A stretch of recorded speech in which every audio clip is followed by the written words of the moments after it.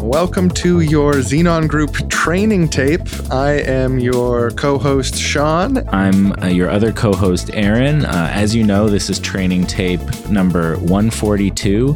If you are not an employee of Xenon Group, please throw this tape out now. If you're interested to find out who produces this tape, well, Aaron and I, we have a little consulting firm. I mean, we're known around town as the Wrong Boys, but we call ourselves Goldilocks Consulting. There's the famous parable, Goldilocks, a hot porridge, cold porridge, just right porridge. And we like to say Goldilocks Consulting is just right for your business. So thank you so much, Xenon Group. And before we get on with the presentation here, maybe we should just roll a little bit of footage about Xenon Group. Never hurts to have a refresher. All right, now just wheel out this old squeaky projector, and I'll just hit the switch here.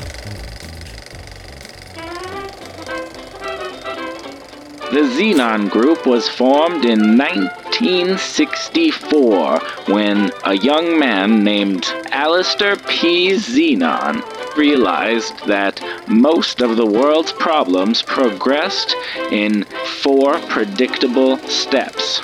Step 1 was private thoughts that violate the social contract. Step 2 was speaking those private thoughts out loud.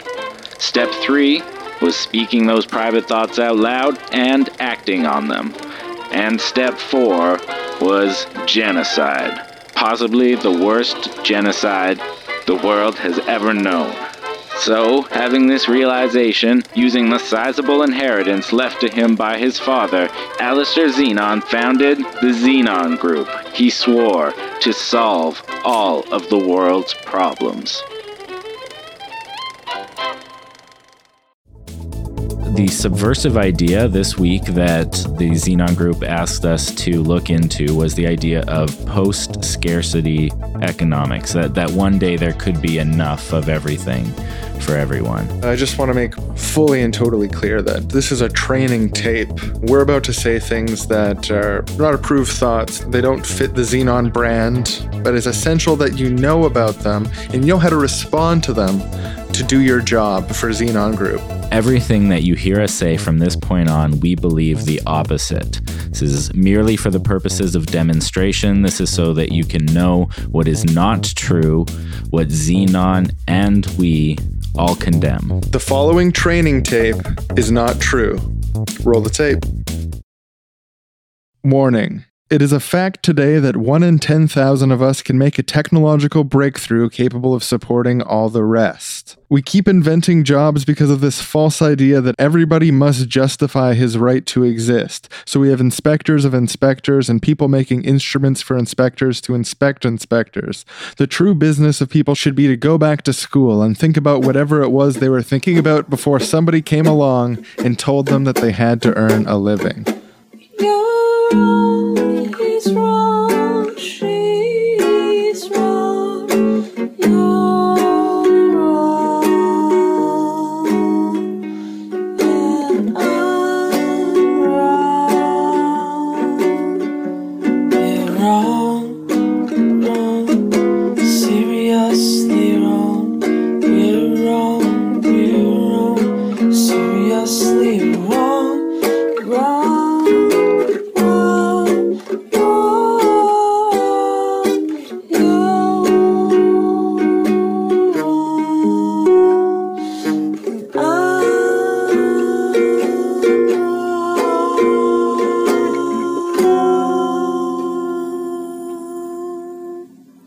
Thomas Sowell, a U.S. economist, has this to say about the central question of our time.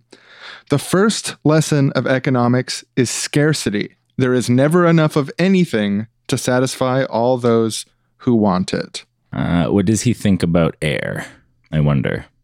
It seems like there's enough air for everyone who wants it. I mean, like some places it's getting iffy, like too much pollution. But sorry, Aaron, it's just impossible that there could be enough air for everyone. It's the first lesson of economics is that there's never enough of anything to satisfy everyone. If everyone wants tomatoes, sorry, not enough.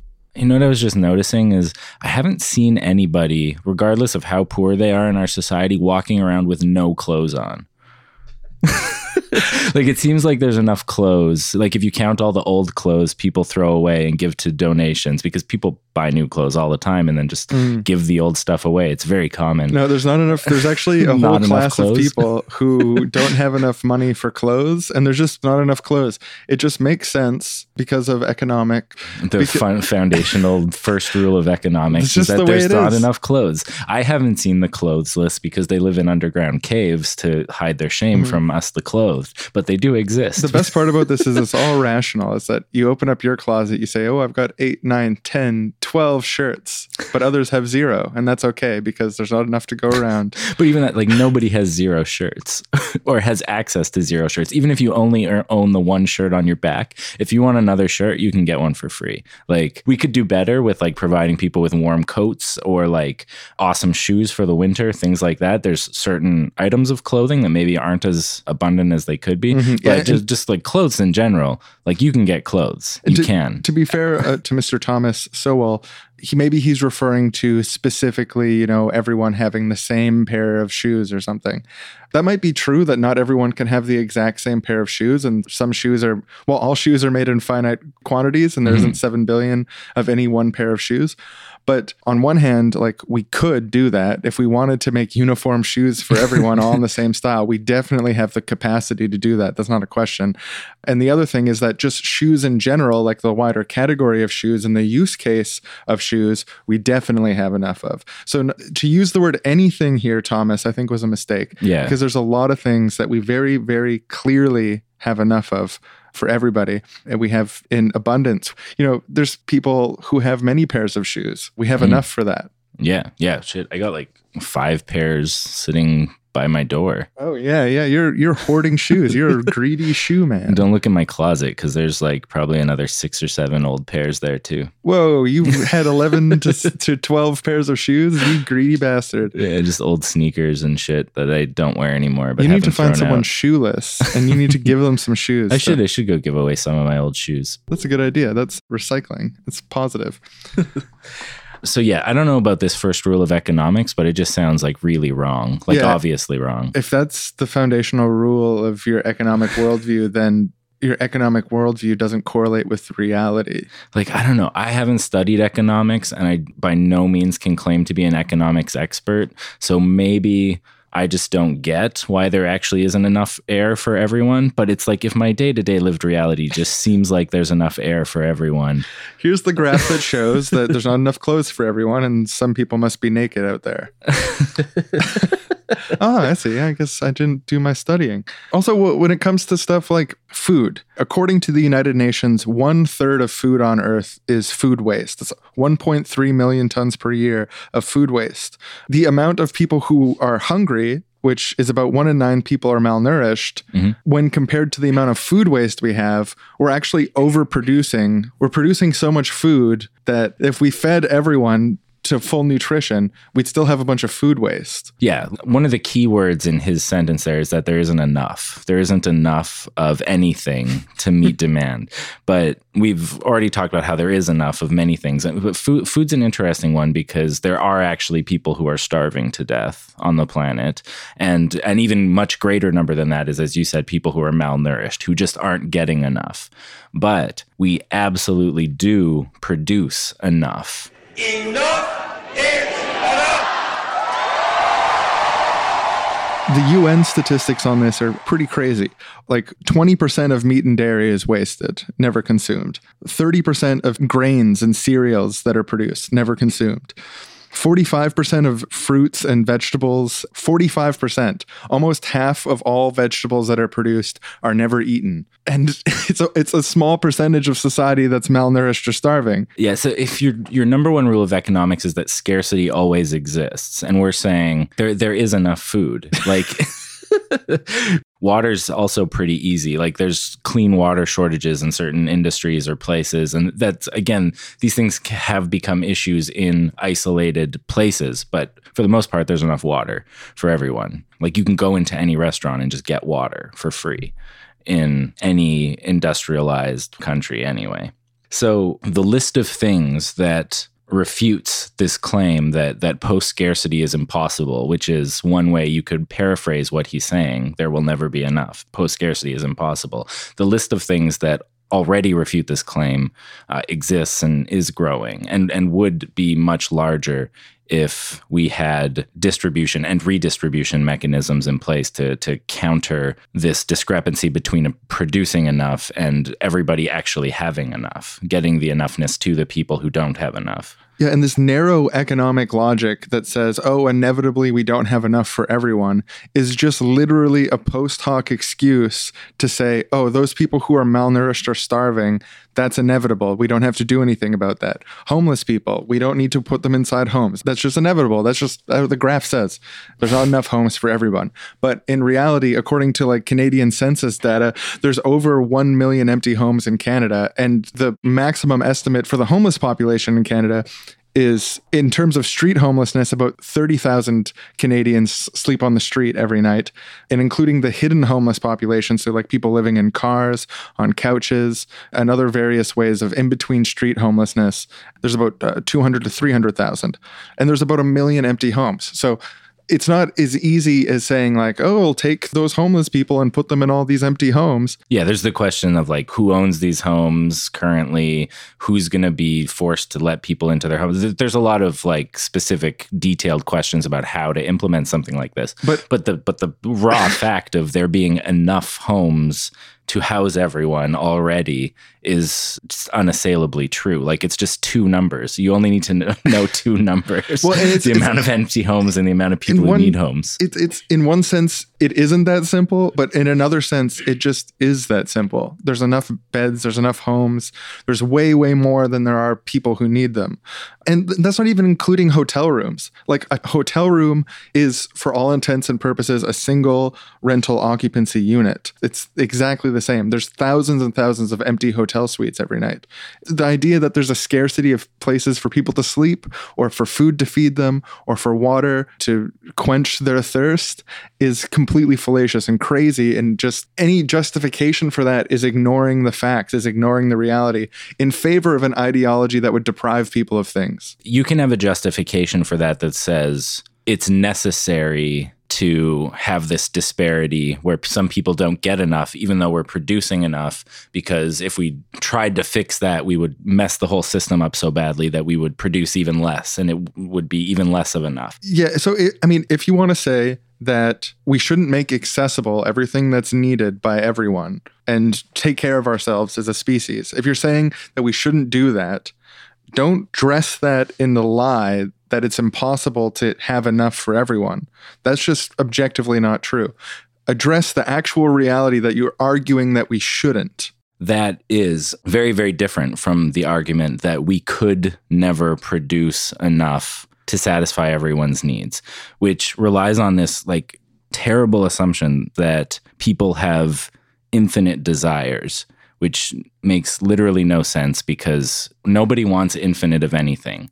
If you had infinite food in your house, you wouldn't be able to walk around because, like, if the universe had infinite food, like nobody has use for infinite food. Tons of bananas flying out your kitchen window because there's just a continual flow of bananas. Say you love eating so much that you've installed a tube into your stomach so that after you eat the food, you can pull it out and then just eat more food because you love eating food so much. All you want to do is sit around and eat food all day. Say that's you. There's still a hard limit on how much food you can eat. It's not infinite. Like, you can only chew and swallow so much food in a 24-hour period. Time is limited.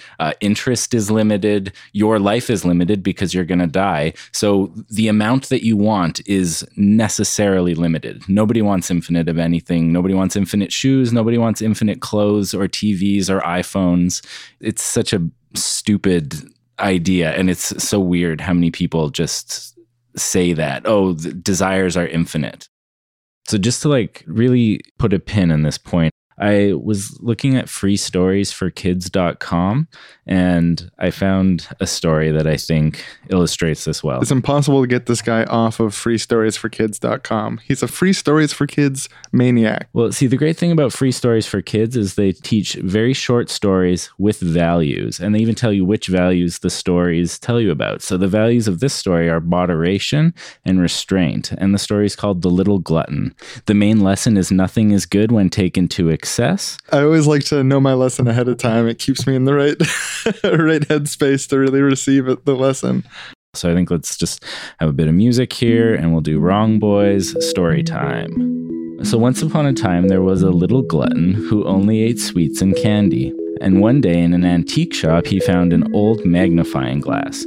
He liked it a lot, and his parents bought it for him. And he was so happy with his magnifying glass, and as soon as he could, he took it and used it on a little ant. And it was great. The ant looked so big. But then a strange thing happened. When he took the magnifying glass away, the ant stayed the same size it had appeared through the glass. Very surprised, the boy kept experimenting and he found out that anything he looked at through the glass would get bigger and stay that way. Suddenly, he realized how he could best use this special ability, and he ran home, he took out all of his candies and sweets, and he made them gigantic with his magnifying glass. Then, he completely stuffed himself with them until he could eat nothing more. The next morning, he woke up totally swollen, a bit purple, with a huge bellyache. When the doctor came to see him, he said it was the worst bellyache he'd ever seen. All that day, the little glutton suffered so much that for a long time, he didn't even want to hear a mention about large amounts of foods. His parents were happy about this, and in the end, he gave up being a glutton who only ever ate sweets and candy. And so it was that the little glutton learned that even with the best things in life, if you have too many of them, you'll end up feeling ill. Isn't that a nice little story? Yeah, that's an extremely good story. And it's an extremely good story because it teaches good moral values. So I think on behalf of everyone, little gluttons BTFO, small gluttons everywhere destroyed in one simple parable. One of the things I like about the story is that it shows the upper limit of needing so much. Like, this little glutton is this weird little archetype they made up that just wants so much stuff and this hungry ghost. And even then with him, he only wanted so much candy. And then he had like one day with the magnifying glass before he was like, oh, too much, my tummy ache, worst one in history according to my doctor. That's a beautiful story. Thanks for sharing that. Yeah, you're welcome.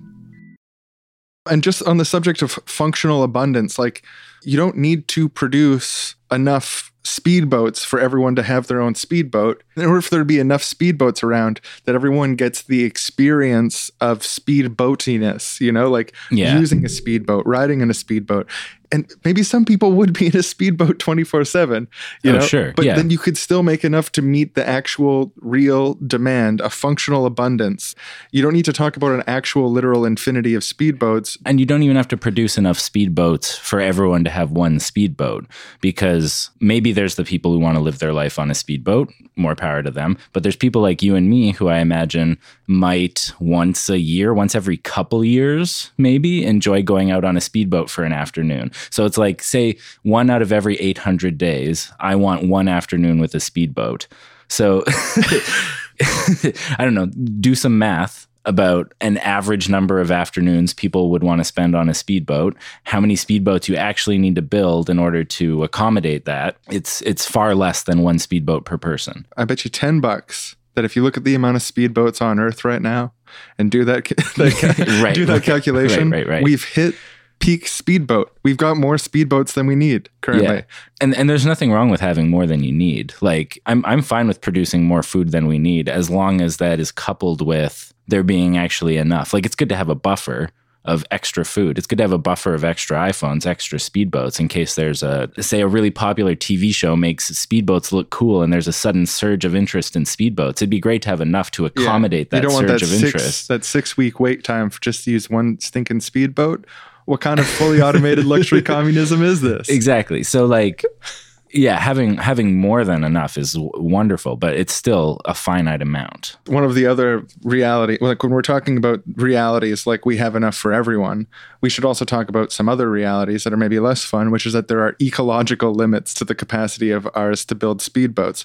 But our ecological limits and our actual demand for speedboats are more likely to be in line with each other than just a blind, infinite, just use as much resources as you want with no stewardship. Right. Just like, oh, people want to buy speedboats. Let's make enough speedboats for everybody. You know, like if you were making speedboats based on need, I think the ecological effects would be more restrained. There might have to be trade-offs sometimes. You might say, okay, well, there is actually going to be a 4-week wait time for speedboats sometimes because it's ecologically too destructive to build too many speedboats. Right. And that's part of our responsibility as human beings, as stewards of this planet, which is our home, and our relationship and our responsibility to each other.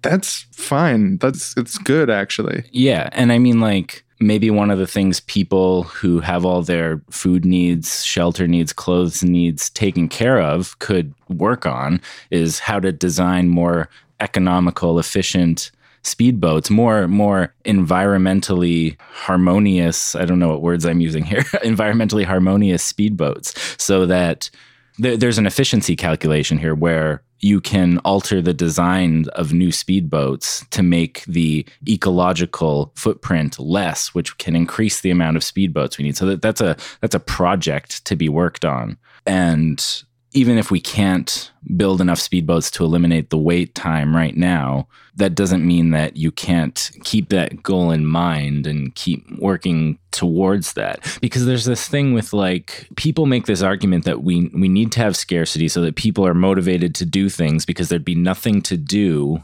if everyone had enough food, enough shelter, et cetera, but then also that reaching full post-scarcity, having enough speedboats for everyone is impossible.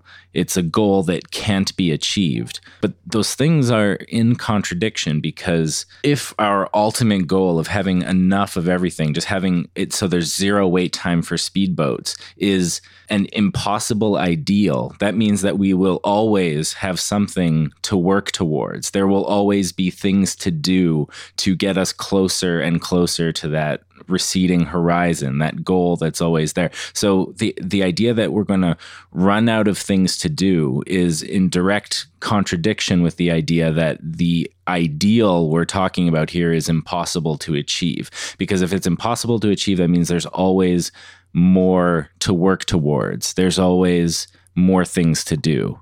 And ecological limits, like the amount of speedboats we can or can't build, are only limits until we design technical ways to get around those limits. Like, ecological limits in one sense are fixed, but in the other sense, like, we can't change the requirement that there's only so much of a material, but we might be able to design speedboats that use less of the material, or whatever the thing is. There's ingenuity finds ways around these problems, and there will always be more problems to work on and always more things for people to do in a society like this. And this understanding of our relationship with the Earth's capacity, and I just want to pivot to something else, which is medication, which is we don't always have enough of it, but we always have the capacity to make enough of it. There's people dying of preventable diseases all the time, sometimes having their quality of life restricted or suffering from death because there's restrictive patents on the reproduction of medication that saves lives. Similar to the way that the narrow economic logic prevents food being rationally distributed, our ideas around intellectual property sometimes keep medicine away from people who need it. We have absolutely the capacity to make enough medicine for everyone. And it's crazy that we actually are going to have to argue in favor of that in our lifetime. Yeah, this gets back to the thing, the way you said this earlier, was people are arguing as if we can't produce enough medicine, but what they actually end up arguing is that we shouldn't. And the form that argument takes is usually we shouldn't remove all patents on medicine, because if people weren't able to patent their medicine, they wouldn't spend billions of dollars in research developing all these new drugs and testing them out. It's an extremely resource intensive process. And the way that we incentivize that is by letting people patent these medicines and charge extremely high prices for them. That's a different argument. That's saying we shouldn't produce enough medicine for everyone because of these other side effects. It's very, very different than we can't produce enough of the medicine. You could work it out through the tax system somehow, but when a government is covering a medication through taxpayer money, I think the price should be at cost. I think the taxpayers should pay at cost for socialized medicine. The private market, they can pay rent to the pharmaceutical companies if they want, but the public, when taking care of the most vulnerable citizens, should not be held to the standard where they have to pay $12,000 for a fucking 6-cent pill. That's insane. It makes no sense that the government would allow them to charge that money for that if it's saving lives. But anyways, generally when it comes to information, education, or even accessing media like music, movies, software, we have the capacity to reproduce it infinitely. We choose not to because of intellectual property. And where the limits on intellectual property should be to deliver maximum benefit to as many people as possible, I think is a discussion that should happen. I don't have a clear-cut answer. I don't think that abolishing all IP all of a sudden is necessarily the best course of action. I think it might be an improvement on what we're currently dealing with if it helps save lives and helps people access information that helps them to live better lives. It might be better than what we currently have, but I think it's just a conversation about how do you ensure that functional abundance while at the same time balancing the needs of the people who participate in the creation of culture. Yeah. In societies where computers are already ubiquitous, files are like air in their abundance. They're so easy to reproduce. There's enough of the MP3 of Miley Cyrus's latest single for everyone to listen to it all at the same time if they wanted to. Mm-hmm. It's so abundant. It's so easily replicated. Oh my God. 6-week wait time to listen to Miley Cyrus's new single? Yeah, IP. Enough is enough. Yeah, enough is enough. And like we have enough of so many things and we have the capacity to produce enough of so many more of the things. We don't have enough of every individual thing to have too much of it, but we do have enough of every general category of thing to have enough of it. Hey, Bernie Sanders, is enough enough? Enough is enough! Oh, okay. Yeah, thanks for clarifying. Oh, yeah, I think we agree with Bernie on this. Yeah, no, definitely. Hello, everyone, and welcome to Wrong Boys Book Club. This week we have 2 wonderful books, one of which I've read and one of which I haven't. But the one that I have read references the one that I haven't read extensively. So what I'm about to relay is mostly from the book I haven't read, but through the lens of another author. So the book I'm going to be referencing is called From the Wreckage by George Monbiot. But the book that he's referencing, that is actually the bulk of this information, comes from Donut Economics by Kate Raworth. So in Donut Economics, Kate Raworth undertakes a conscious reframing of economics as a whole by, in part, drawing alternative graphs. Instead of seeing economic graphs as just lines representing numbers happening in a vacuum, she wanted to design graphs that reflected more of the totality of economic reality. So she based this on ideas from George Lakoff. George Lakoff's idea was that when you refute a political frame by saying, it's not true that elephants are pink, you just reinforce the idea that elephants are pink in everyone's mind. And so Kate Raworth was attempting to create new frames for economics that would be more reflective of reality. They're based on concentric circles. The first of which, the largest circle, represents like the earth, the matter of the earth. Within that, there's a circle representing society, and within that, the economy. So the economy is the smallest circle and the earth is the biggest circle? Well, yeah, the financial economy is the smallest circle. Yeah. And then in between is society, which would include everything that humans do that is outside of the market economy. Yeah. This graph is specifically meant to give a picture of the economy as being part of this greater thing, right, in terms of energy that passes through these different concentric circles, where matter is taken from the earth, from both living matter and non-living matter, is taken by society and used in a market of financial transactions, which is part of society, where energy flows from one side back to the other and returning as waste material at the end to give like kind of a full...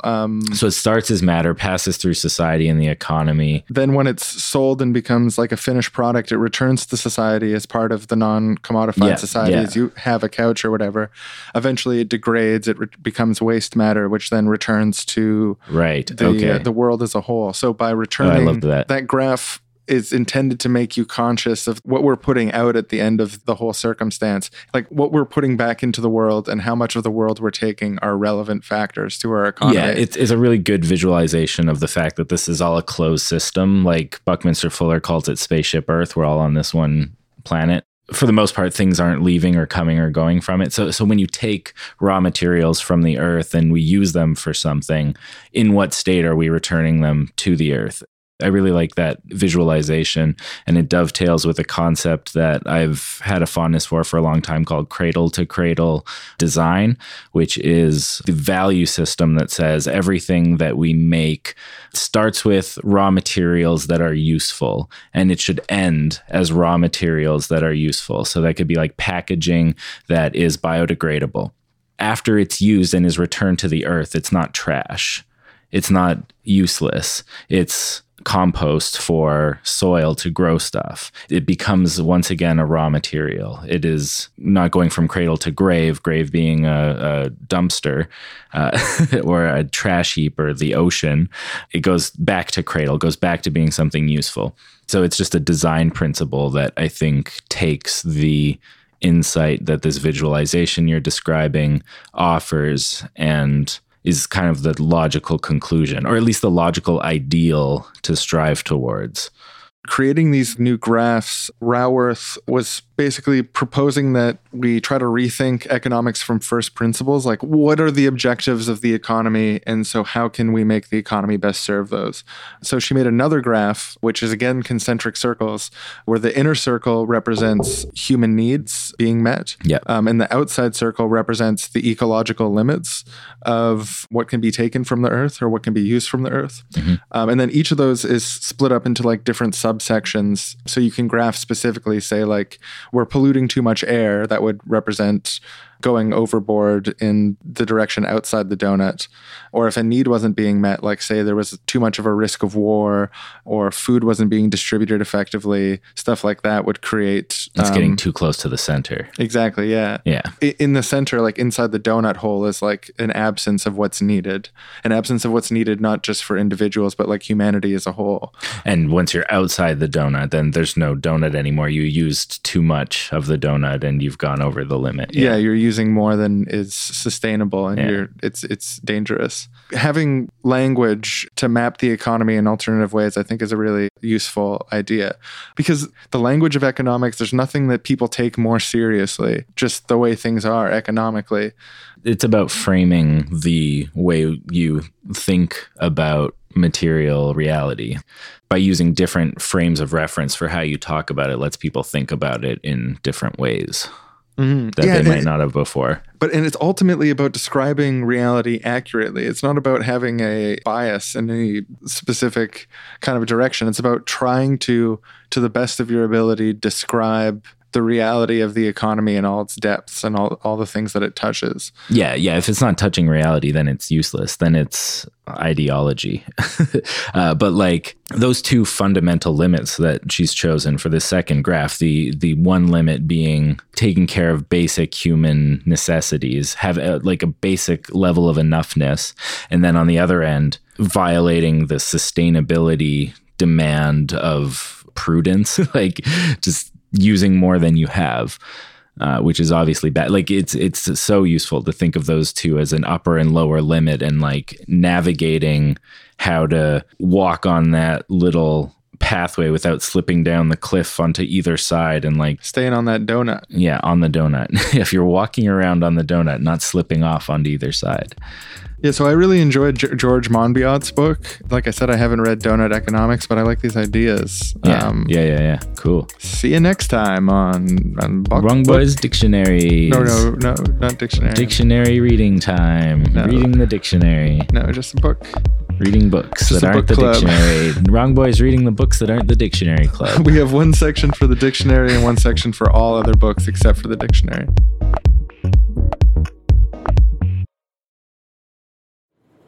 Representative Cunningham, we have your meeting with the little girl from your district. She requested to speak to you. Oh, wonderful. I love speaking with my constituents and helping their needs get met. Better bring her in at once. Bring her in at once. All right, I'll just have to wheel her in on this wheelchair, and I'll leave her here, and you can talk to her. Hello, little princess. Would you like a cookie? No, thank you, sir. I can't eat cookies because I'm too sick.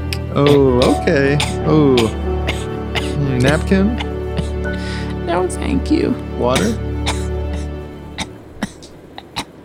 Do you want water? No, thank you. So what can I help you with? There's a drug that could cure me completely. But my parents don't have enough money for it, and I was hoping the government could provide me with the medicine. We'll often cover medication in the province, so I wouldn't rule it out. What's this medication like? What are we covering here? Mom, hand him the information package. Thank you. Let's see. Azanapranazan. Okay, and that's to cure. Whoa. Wouldn't wish that on my worst enemy, kid. Yeah, it's not good. It cures those symptoms. My God. I am so sorry to hear about these symptoms. Do you have all of these? 14 out of 17, sir. Whew. I gotta tell you, it's pretty consistent with our values to protect you from this fate. Oh. What is it? You mentioned this medicine was expensive, but Yep, that's why we need help. $1 trillion, million, zillion, billion dollars? That's right. Gajillion dollars. That's a lot of zeros. I'm not sure if we could balance the budget if we did that. I don't know. I just don't want to die. All right, think. If we paid for this, our entire society would collapse. Sometimes you gotta make a tough choice. Little girl, Yeah. Yes? I've got a tough yet principled thing to announce to you. Okay. Am I getting the medicine? I get to live? Pains me to say this, but absolutely not. Never will this happen. And I've got another meeting. Secretary, Yes, sir. Can you please wheel her out? I will wheel the Got crying another. girl from your office. You don't need to look at that anymore. Can you tell her that I'm terribly sorry? He's terribly sorry, girl. I'll let your next meeting in on my way out. Thank you so much. Hey, Bill, how's it going? Hey, Great to see you. Good Great to to see see you. you. Good to see you. Sit down. So how's Pharmacore Unlimited? Mostly doing pretty good. Our profits are up this quarter. That's what I'd like to hear. Shareholders are doing good. You know, everyone's happy. The board's happy. I'm happy. Little fly in the ointment, though. Uh-oh. Trouble in paradise? I'm all ears. You know, one of our signature pills, very popular, prescribed to a lot of people. It's called Relaxomax. Mm-hmm. Costs about $500 a pill. What a reasonable price. Yeah, for all the R&D we put into it, that is entirely reasonable, let me tell you. What's not reasonable is that these companies coming out of, you know, I don't even want to say which country, producing the product we sell for $500 a pill, they produce it for 8 cents a pill. They didn't have to do the R&D, and they're selling it for $5, completely undercutting us. We can't make our money I'm back. going to stop you right there. I got your backing 100%. That's fucked up what's happening. I'm putting this at the top of my priority list. Canceling my next meeting. Thank Youth you. baseball team. Thank you. Yes, yeah, baseball. We need to get medicine to people. And we don't want any pirates. We don't want any pillagers on the outside taking medicine that doesn't belong to them. This is the number one priority for me. I'm going to be making phone calls. Say hi to your wife for me. Yeah. And once I'm out of this piece of shit job, please do endorse me for that board. Okay? Sounds great. I love you, and I'll see you later. I love you too. I'll see you in bed. Sir, do you have a moment? Yeah, sure. What is it, Secretary? It'll be so quick. You know, I just look up to you so much, and Thank you. You know, one day I want to do what you do, and I was wondering if you had any lessons to teach me. Well, yeah. I'd say today I learned that you just can't help everybody, but you can help some people, and that's what matters.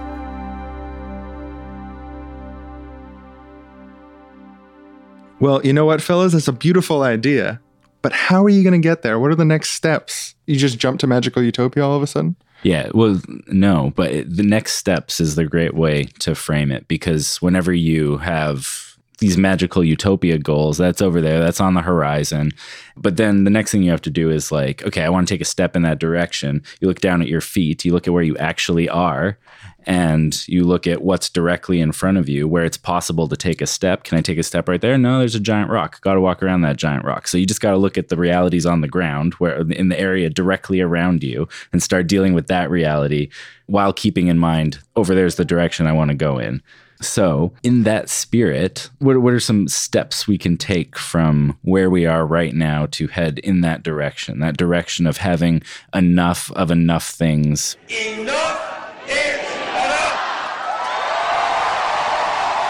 I think Murray Bookchin had a great way of describing where we're at right now. When he said, a century ago, scarcity had to be endured. Today, it has to be enforced. The reality is we have this incredible abundance just beyond a barrier of political will and human political consensus on what should be done is all that needs to be changed to suddenly create a new level of experienced abundance that we've had all along. Yeah. I mean, the easiest example of enforced scarcity is, again, computer files. Like, someone was talking recently in the Donator group about a book they wanted to read. They wanted to get the audiobook, and they wanted to check it out of their library's online audiobook checkout system, but needed to wait 3 weeks or like 6 months or something. It was actually a long time, because there was like 18 people ahead of them in line for the 2 copies of the audiobook that the library has. That's just enforced scarcity by the most obvious way. But there's a lot more subtle ways that we do that as well. One of those things is like, what are the protections that we do or do not have in place for food that's about to be spoiled? If we had rules in place that said, okay, grocery stores, when food is 2 days before the expiry date and it looks like it might not be sold, you have a duty to provide that food to people for free, or for restaurants for free to provide to people for free. If in our hierarchy of values, we placed higher the duty to food that's been produced to have it be consumed, if that makes sense. In the service of having enough food for people to be satiated and full and comfortable. Start placing like a high value on using every bit of food on the plate, like not taking more than you need at the buffet, not just as individuals, but as a species. The way that this is an enforced scarcity is it's enforced by the structures that we have in place surrounding food, the institutions we have in place surrounding food. And also very specifically, prices and wages. Prices and wages are extremely key to enforce scarcity.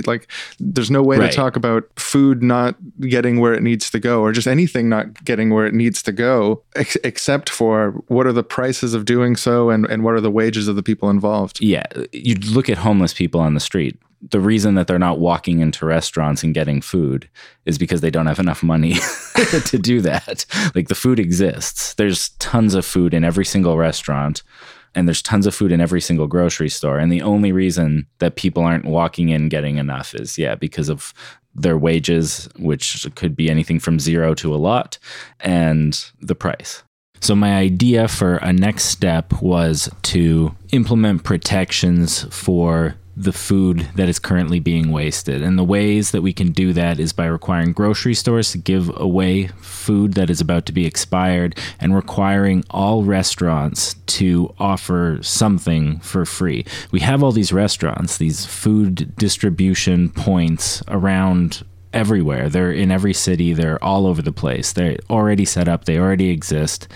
And with a bit of tweaking, we could turn each of those places into somewhere where the hungry can eat, no matter what. It doesn't have to be your best, most expensive, amazing $100 sashimi or whatever, but like a simple rice dish. It's part of your social responsibility as a restaurant, as someone making money from the selling of food, to also offer one option, at least, for free. I really think that's a brilliant idea, and I want to give you credit for it, because the more I thought about it, the more it is a pragmatic step forward. I like that it creates a situation where, say, friends are meeting at a restaurant, one person gets the free dish, one person gets the non-free dish because where they're at financially at that time, it's just like creates more opportunities for sociality, and it's just this positive thing like to feed people. It's just, I like that idea so much.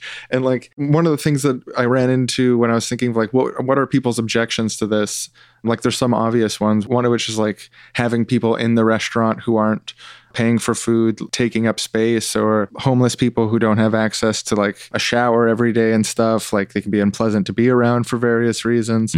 I think it'd be easy enough to sort of legislate around these problems. Like it's okay to have mandatory to-go bags, or require that half of the people at any given table are buying full-priced meals in order to participate in the restaurant. But like something that you said that stuck with me about this is like we already have this network of food distribution everywhere. Like there's food being distributed on every major street in Vancouver constantly. Like you don't need to reinvent the wheel. You just put a little add on to it. It's like you have to at least give people rice and beans for free, if nothing else. Some bags of those cheap ass frozen vegetables, mix that with a little bit of rice, a little bit of beans. It's so fucking cheap. Like servings would probably cost the restaurant, like when they buy it in bulk, 5 cents, 10 cents, maybe. It would be so fucking cheap. And like the whatever little bit of labor it costs one of their cooks to start a rice cooker, mix it together with some beans and some steamed veggies. It would just be so easy to make this, keep it on a heater all day, have a bunch of servings, hand them out to whoever wants one. And like it's pretty nutritious, having rice, veggies, and beans. It's a good meal. Like it's cheap. Like having restaurants do it is probably cheaper than having individuals do it themselves, because there's the economy of scale, both in purchasing and producing. There's the convenience to the end user of like a kitchen's already in the continual process of washing its dishes and everything. You know, like there's people there doing that, and it's just like, you could see it as like another form of taxation, like in the same way that there's protections for consumers that affect businesses. Yeah, like they have to follow health codes. You can't have rats running around on the food preparation table and you just wipe the poop off with your hand and keep making the food. That's illegal, and it costs restaurants money to maintain that state of affairs. It would be cheaper to let the rats run all over the food, but we don't allow that. In the same spirit, it would be cheaper for them not to produce this rice, beans, and veggies things, or whatever they want. If they just want to use the food they're already buying that they would have thrown out because it was starting to get old, no, we're just going to cook it, give it away. That's also fine too. Like a crappy vegetable soup. Instead of rice and beans today, we have leftover fries and something else, and that's what we're giving out today because we need to use up some of these old fries we have. Fine, that's fine too, just as long as it's something. I feel like I would definitely use that service when I needed it. Oh yeah, totally. I would also probably use it when I didn't need it, but I would tip, right? Which tipping would probably more than cover the cost of the production in the first place. And also, I think there's a good argument for giving subsidies or tax breaks to people who do this, just because the cost to benefit ratio is insane. I love the idea that if I had an unexpected expense, say like, oh shit, I got hit with a bill for $80 from something that I wasn't expecting, and now I feel a little bit more of a crunch. If I could just be like, oh yeah, but I can just eat free food for a week, it would just immediately like ease those little bumps in the road that come up that give you a bit of anxiety because, oh shit, my money's tighter than I thought it was. If there was give somewhere in this food system, I don't have to buy groceries this week. It's fine. I can go get the free rice and beans every day. So that's a nice utopian step. Welcome to Keyboard Warrior Radio Theater. Wow, I can't listen to this stuff without telling you that you are up in the clouds. This is ridiculous. You know what my father taught me? There's no such thing as a free lunch. And what he meant by that is that somebody always pays. And that's what you guys are not taking into account. You want every restaurant to give out free food? Who's going to be paying for that food? It's not free. Somebody's paying for it. You understand what I'm saying? Free isn't free. Free software, free movies, someone had to create those things. Free medical care, someone has to provide that. You need a doctor. You need someone to make the medicine. It's not free. It's not free to build an MRI machine, okay? And now you're talking about giving away free lunches. My God, screw your head on straight. I mean, first, I hear your point that everything has to be paid for by someone. Things just don't come out of nowhere. That's totally true, and I agree with that. So in the case of the restaurant example, the restaurant pays for the labor. The actual substance of the food comes from what was going to be thrown out by grocery stores.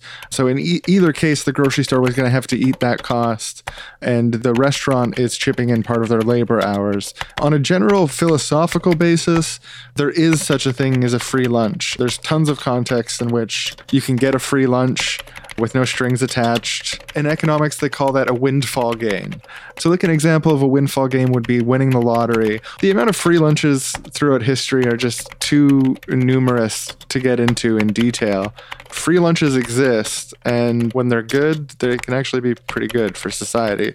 Specifically, free lunches to those who most need lunches, rather than the existing system, which tends to give weird benefits to people who actually don't need their lunch paid for.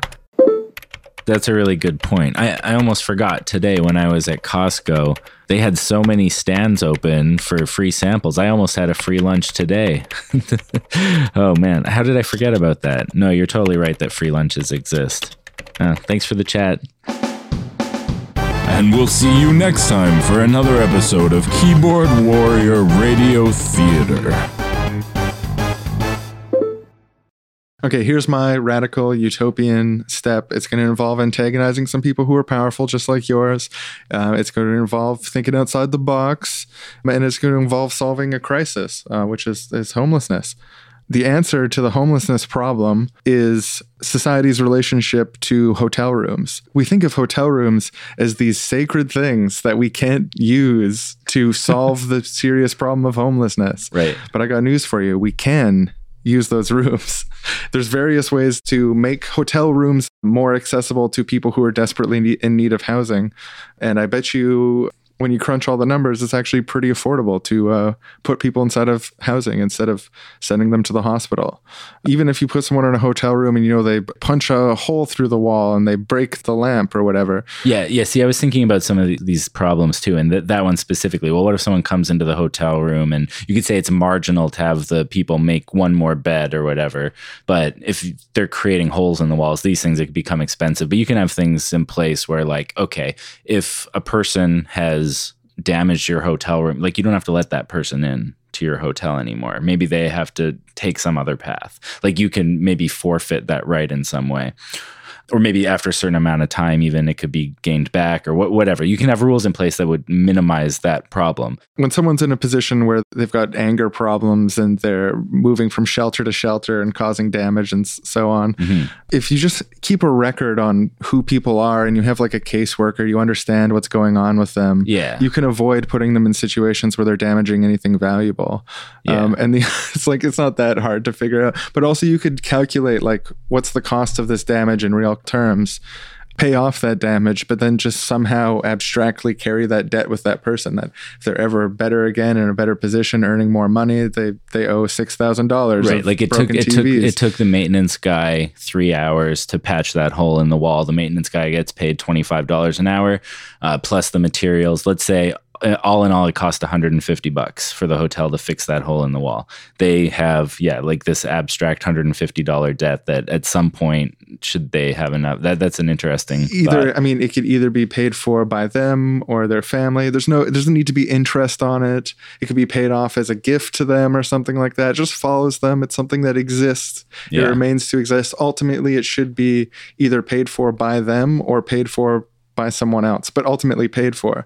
Yeah. It sounds kind of weird and dystopian to be people should just get debt, but there should be consequences for actions. They don't need to be a huge fucking insurmountably growing debt burden of high interest rates and shit like that. Yeah, exactly. So the way I was imagining this working was, say there's a rule that by 10 p.m., if you have 30 free rooms, you have to give 20 of them away to people who just know that after 10 p.m. you go start checking the hotels. Do you have rooms available?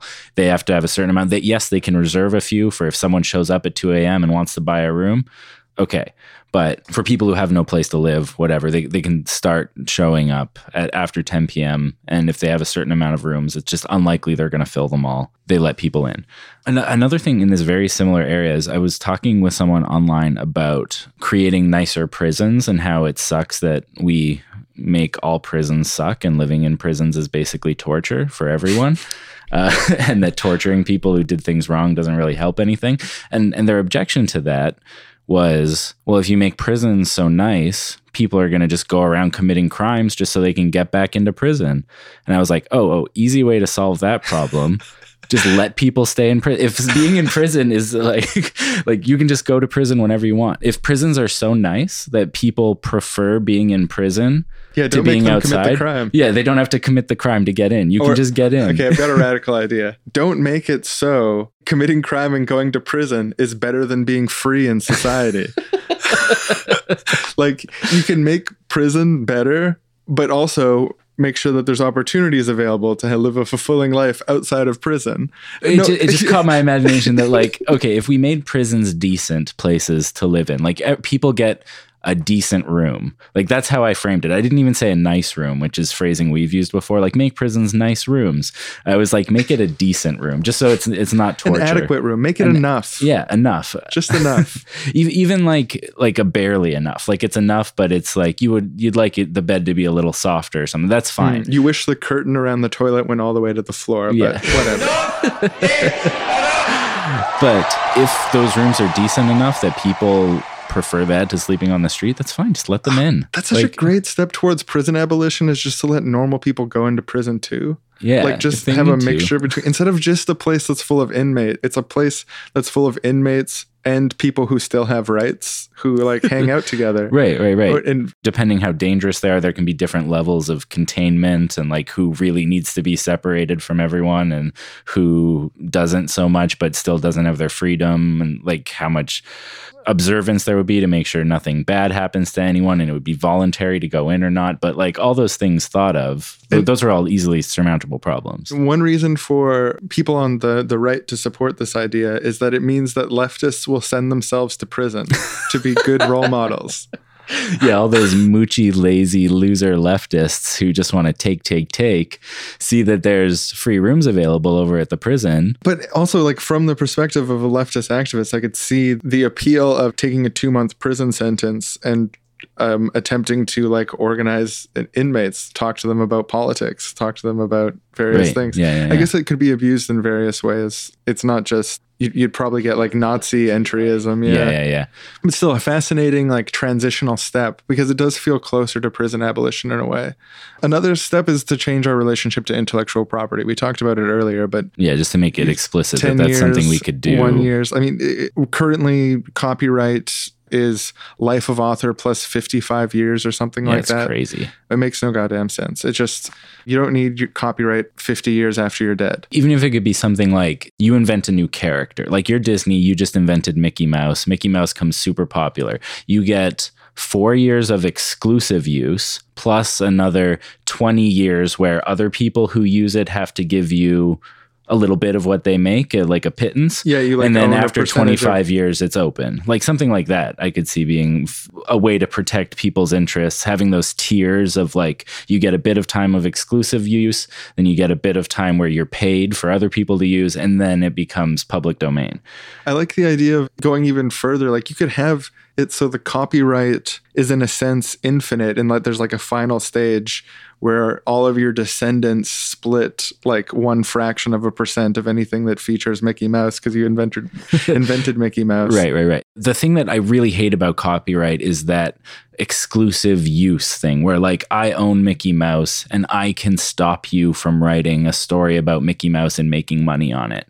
That just seems so wrong to me. Like to stop people from making their own Mickey Mouse cartoons. Just, it's a moral fucking abomination. It's like there's so much culture that could be happening if it was open. Or You could say they deserve to be paid for creating Mickey Mouse. Fine. If someone else creates a Mickey Mouse thing, it becomes really popular, they make a lot of money.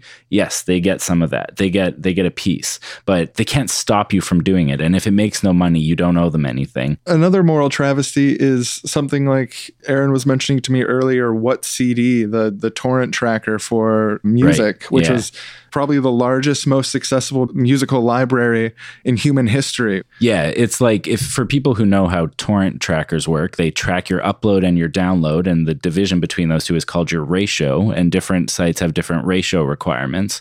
And the way What CD worked was that if you wanted a decent ratio, you basically have to upload stuff, like your own files. You can't just download things and seed them. You are heavily incentivized to actually go find music that's not already on the tracker and upload it. And you get the most if the one that you upload is a 100% clean FLAC copy of the CD or digital FLAC file if it's a newer album.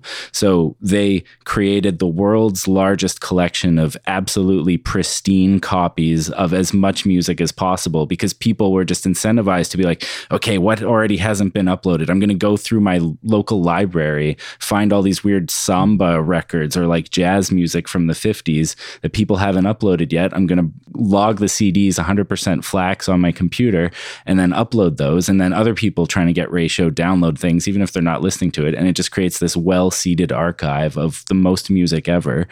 And then, legal trouble hit and they got shut down. So, intellectual property burned down the Library of Alexandria of music.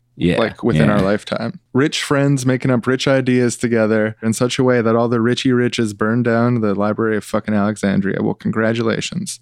Congratulations, Richies. There is a relatively happy ending, though, which is that in the wake of What CD's destruction, 3 new music trackers that are very similar have popped up, and they have active user bases who are all in the process of, they're mostly previous users of What, who are uploading all the shit that they had to these places. There's now more redundancy because there's 3 of them. Not any one of them is as big as What was, but they're all building back towards that goal again. So how much money does it cost to feed and house all the musicians on Earth and just get that taken care of?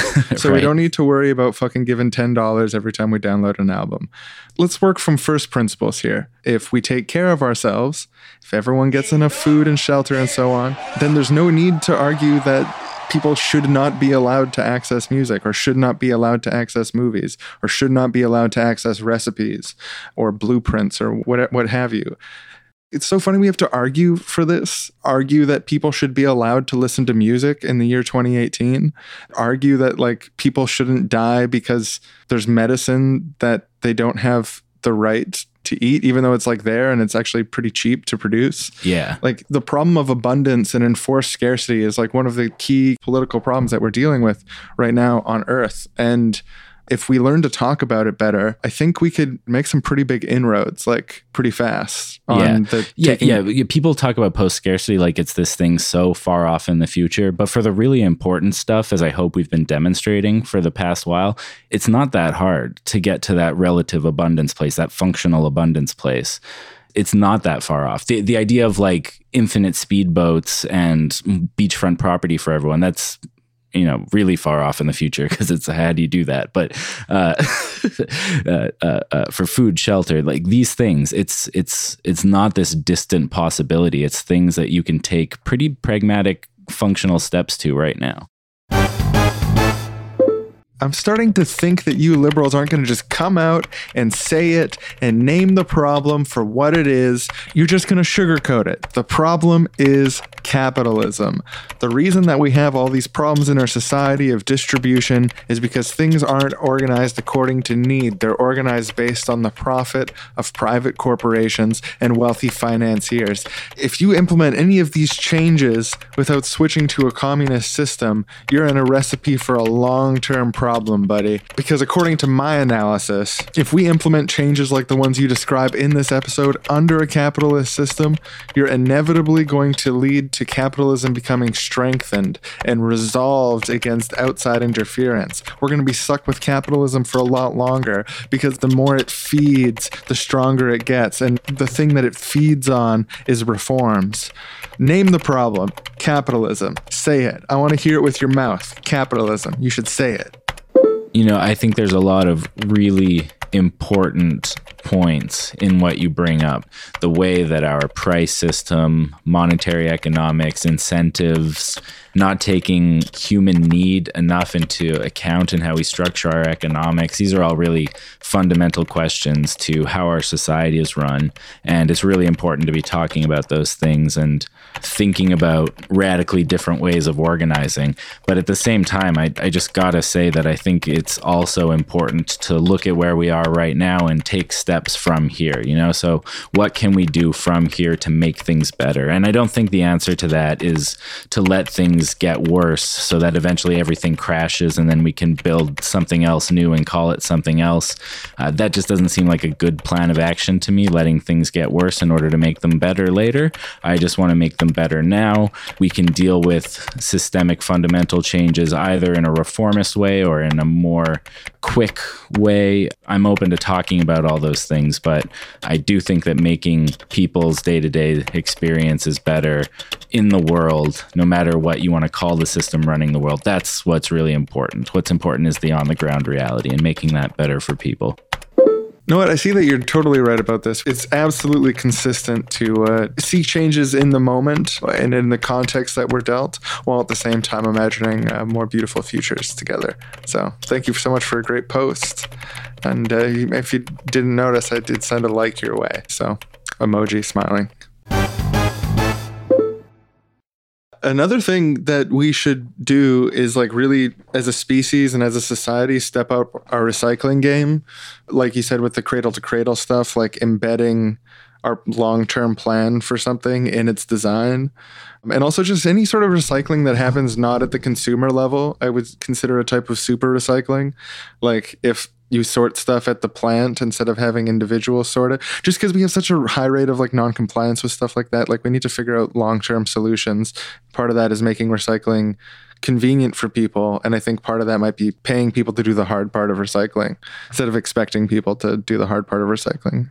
Yeah. And just like doing simple things like designing into objects ways that they can be used for as long as possible, like making things durable and not so that they break. Or if there are parts that are bound to break, like batteries don't last for that long, you make those removable. You make phones modular so that if you want to upgrade a part of it, you don't have to throw out the whole phone.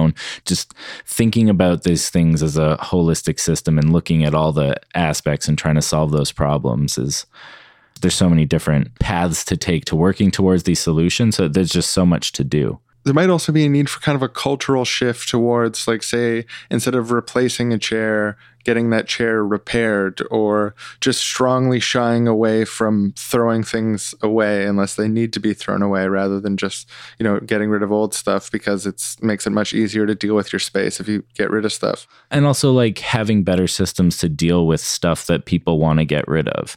I can't tell you how many things I've thrown out that people could have used just because it's the easiest thing to do. Like nobody's going to come get it. I have to like go drop it off at a donation store or something like that. The easiest thing for me to do is to go throw it in the dumpster, because then it's gone and I don't have to think about it anymore. You have to make it the easiest thing to do to put it somewhere where people can take it or reuse it. Also along those lines, I once, when I was moving, accidentally left a garbage bag full of clothes that I still wanted and I really liked in a place where other garbage bags were, and it got taken away and thrown in the garbage. Oh no. And if we had a system that was looking at the contents of what was being thrown away, I wouldn't have got to keep my clothes that I liked. Like it was a bag also specifically of clothes that I did like. They were right. Sort of sorted. Oh no, that sucks. I was getting ready to get rid of some of my clothes. But anyways, at least someone would have them if it was brought to the dump and they were like, oh, this seems like pretty good clothes. Actually, this is all like new clothes. Yeah, right. We should give this to someone who needs it. Like the system should be designed that way. Absolutely. Wow, you are full of a lot of hot air, gotta say. Sure, feeding everybody, clothing everybody, giving homes to everybody, using all the empty homes to house the homeless. Sounds good, but do you honestly think that nobody's ever thought of this before? That maybe these problems aren't as easily solved as you seem to think they are? That there's a lot of really complicated moving parts to these issues, and there are consequences to all of the plans of action that you've submitted, and that maybe people are already trying to do this and this is the best we can do right now? Have you ever thought that maybe your wild little fantasies aren't revelatory? Yes, absolutely. It's going to be hard anytime to do anything that's extremely important and large. Anything that echoes throughout history, like abolishing poverty, involves a lot of complicated steps. Like, absolutely, we need to study those steps, figure out exactly what to do. But we just shouldn't see the challenges as insurmountable. And we shouldn't, at the very least, let's talk about those problems as problems that can be solved and as hurdles in the way of solving the problem, instead of being like, it's not possible to solve the problem because this problem here, blah, blah, blah, problem. You say, oh, problem, blah, blah, blah, blah, blah. Let's still do it. Capiche? Wow, yeah, you're right. I was being needlessly pessimistic and nihilistic about ever making any improvements just because it's hard. You're right. Of course it's hard, but we should still work towards it. Thanks for convincing me of that. Oh, no problem. It's such a pleasure to set kids like you straight and get you flying right and on the right path. I also just realized that it's totally affordable. I have enough money, and I think that it's a good idea for me to chip in $6 a month to you guys on Patreon. I understand that you have bonus episodes, that you do monthly Google Hangouts. The first one just happened. There's going to be another one in February. Helps you guys keep making the show, keep doing what you're doing what you love, do more of it. I am excited to contribute, so I just wanted to say that also. And thanks for the show. I love it. Thanks a lot, man. I love you. I love you. I love you. Thank you. He's wrong. She's wrong. You're wrong. And I'm wrong. We're wrong. Wrong. Seriously wrong. We're wrong. We're wrong. Seriously wrong, wrong, wrong, wrong, you're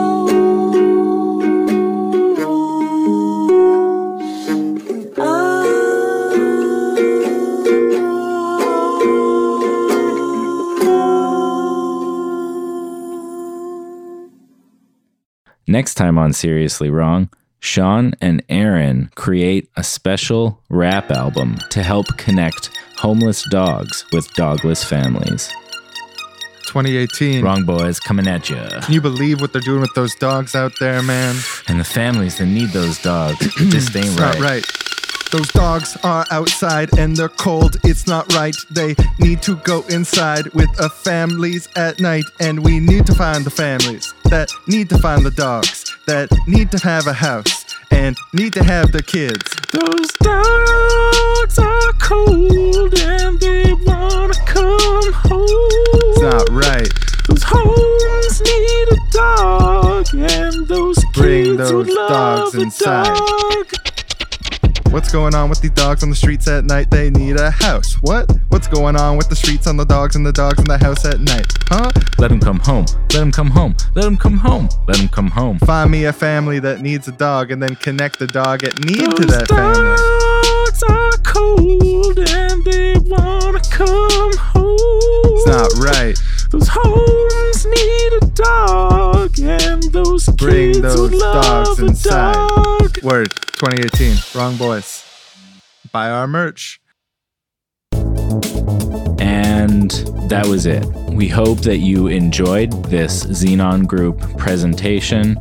Just remember, once again, everything you just heard, completely false. Those are the types of things that when we talk about, first is private thoughts, subversive private thoughts, counter, that's the kind of thing we're talking about. And Yeah, then that's an example. from that can come speaking, which, for the demonstrative purposes, we've engaged in speaking. But we were speaking thoughts that we don't privately think, so that's why it was okay. It's for educational purposes. The next step would be taking actions along these lines. So that's like any of the actions described in this episode. And as our founder warned so many years ago, the next step after that is genocide.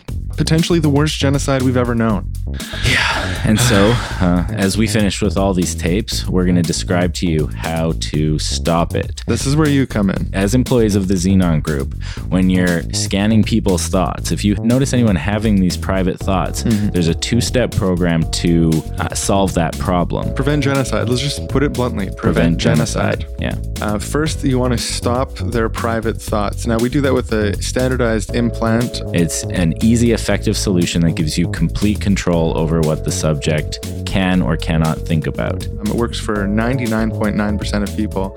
There's a statistically small amount of people who their body rejects the chip, but chances are you won't see that. It's vanishingly small, and we can bully those people into submission by controlling everybody else. So yeah, the problematic thoughts are the source of the problem. You want to get right in there at step 1 and stop those problematic thoughts. It's simple. And then step 2 is sometimes step 1 causes some emotional dysregulation.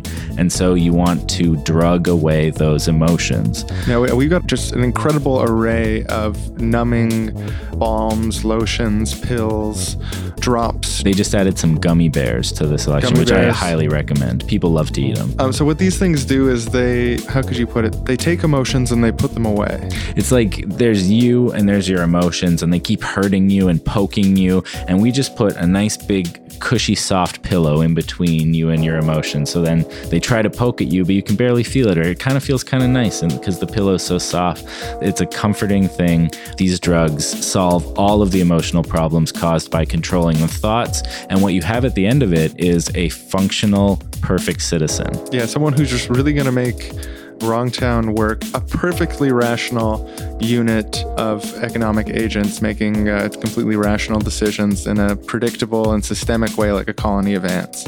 I just want to thank again Xenon Group for letting us do this. and for keeping us all safe. I'm glad they fund us. I hope that all the businesses out there listening to this can trust in the Goldilocks consulting firm and hire us for other consulting gigs.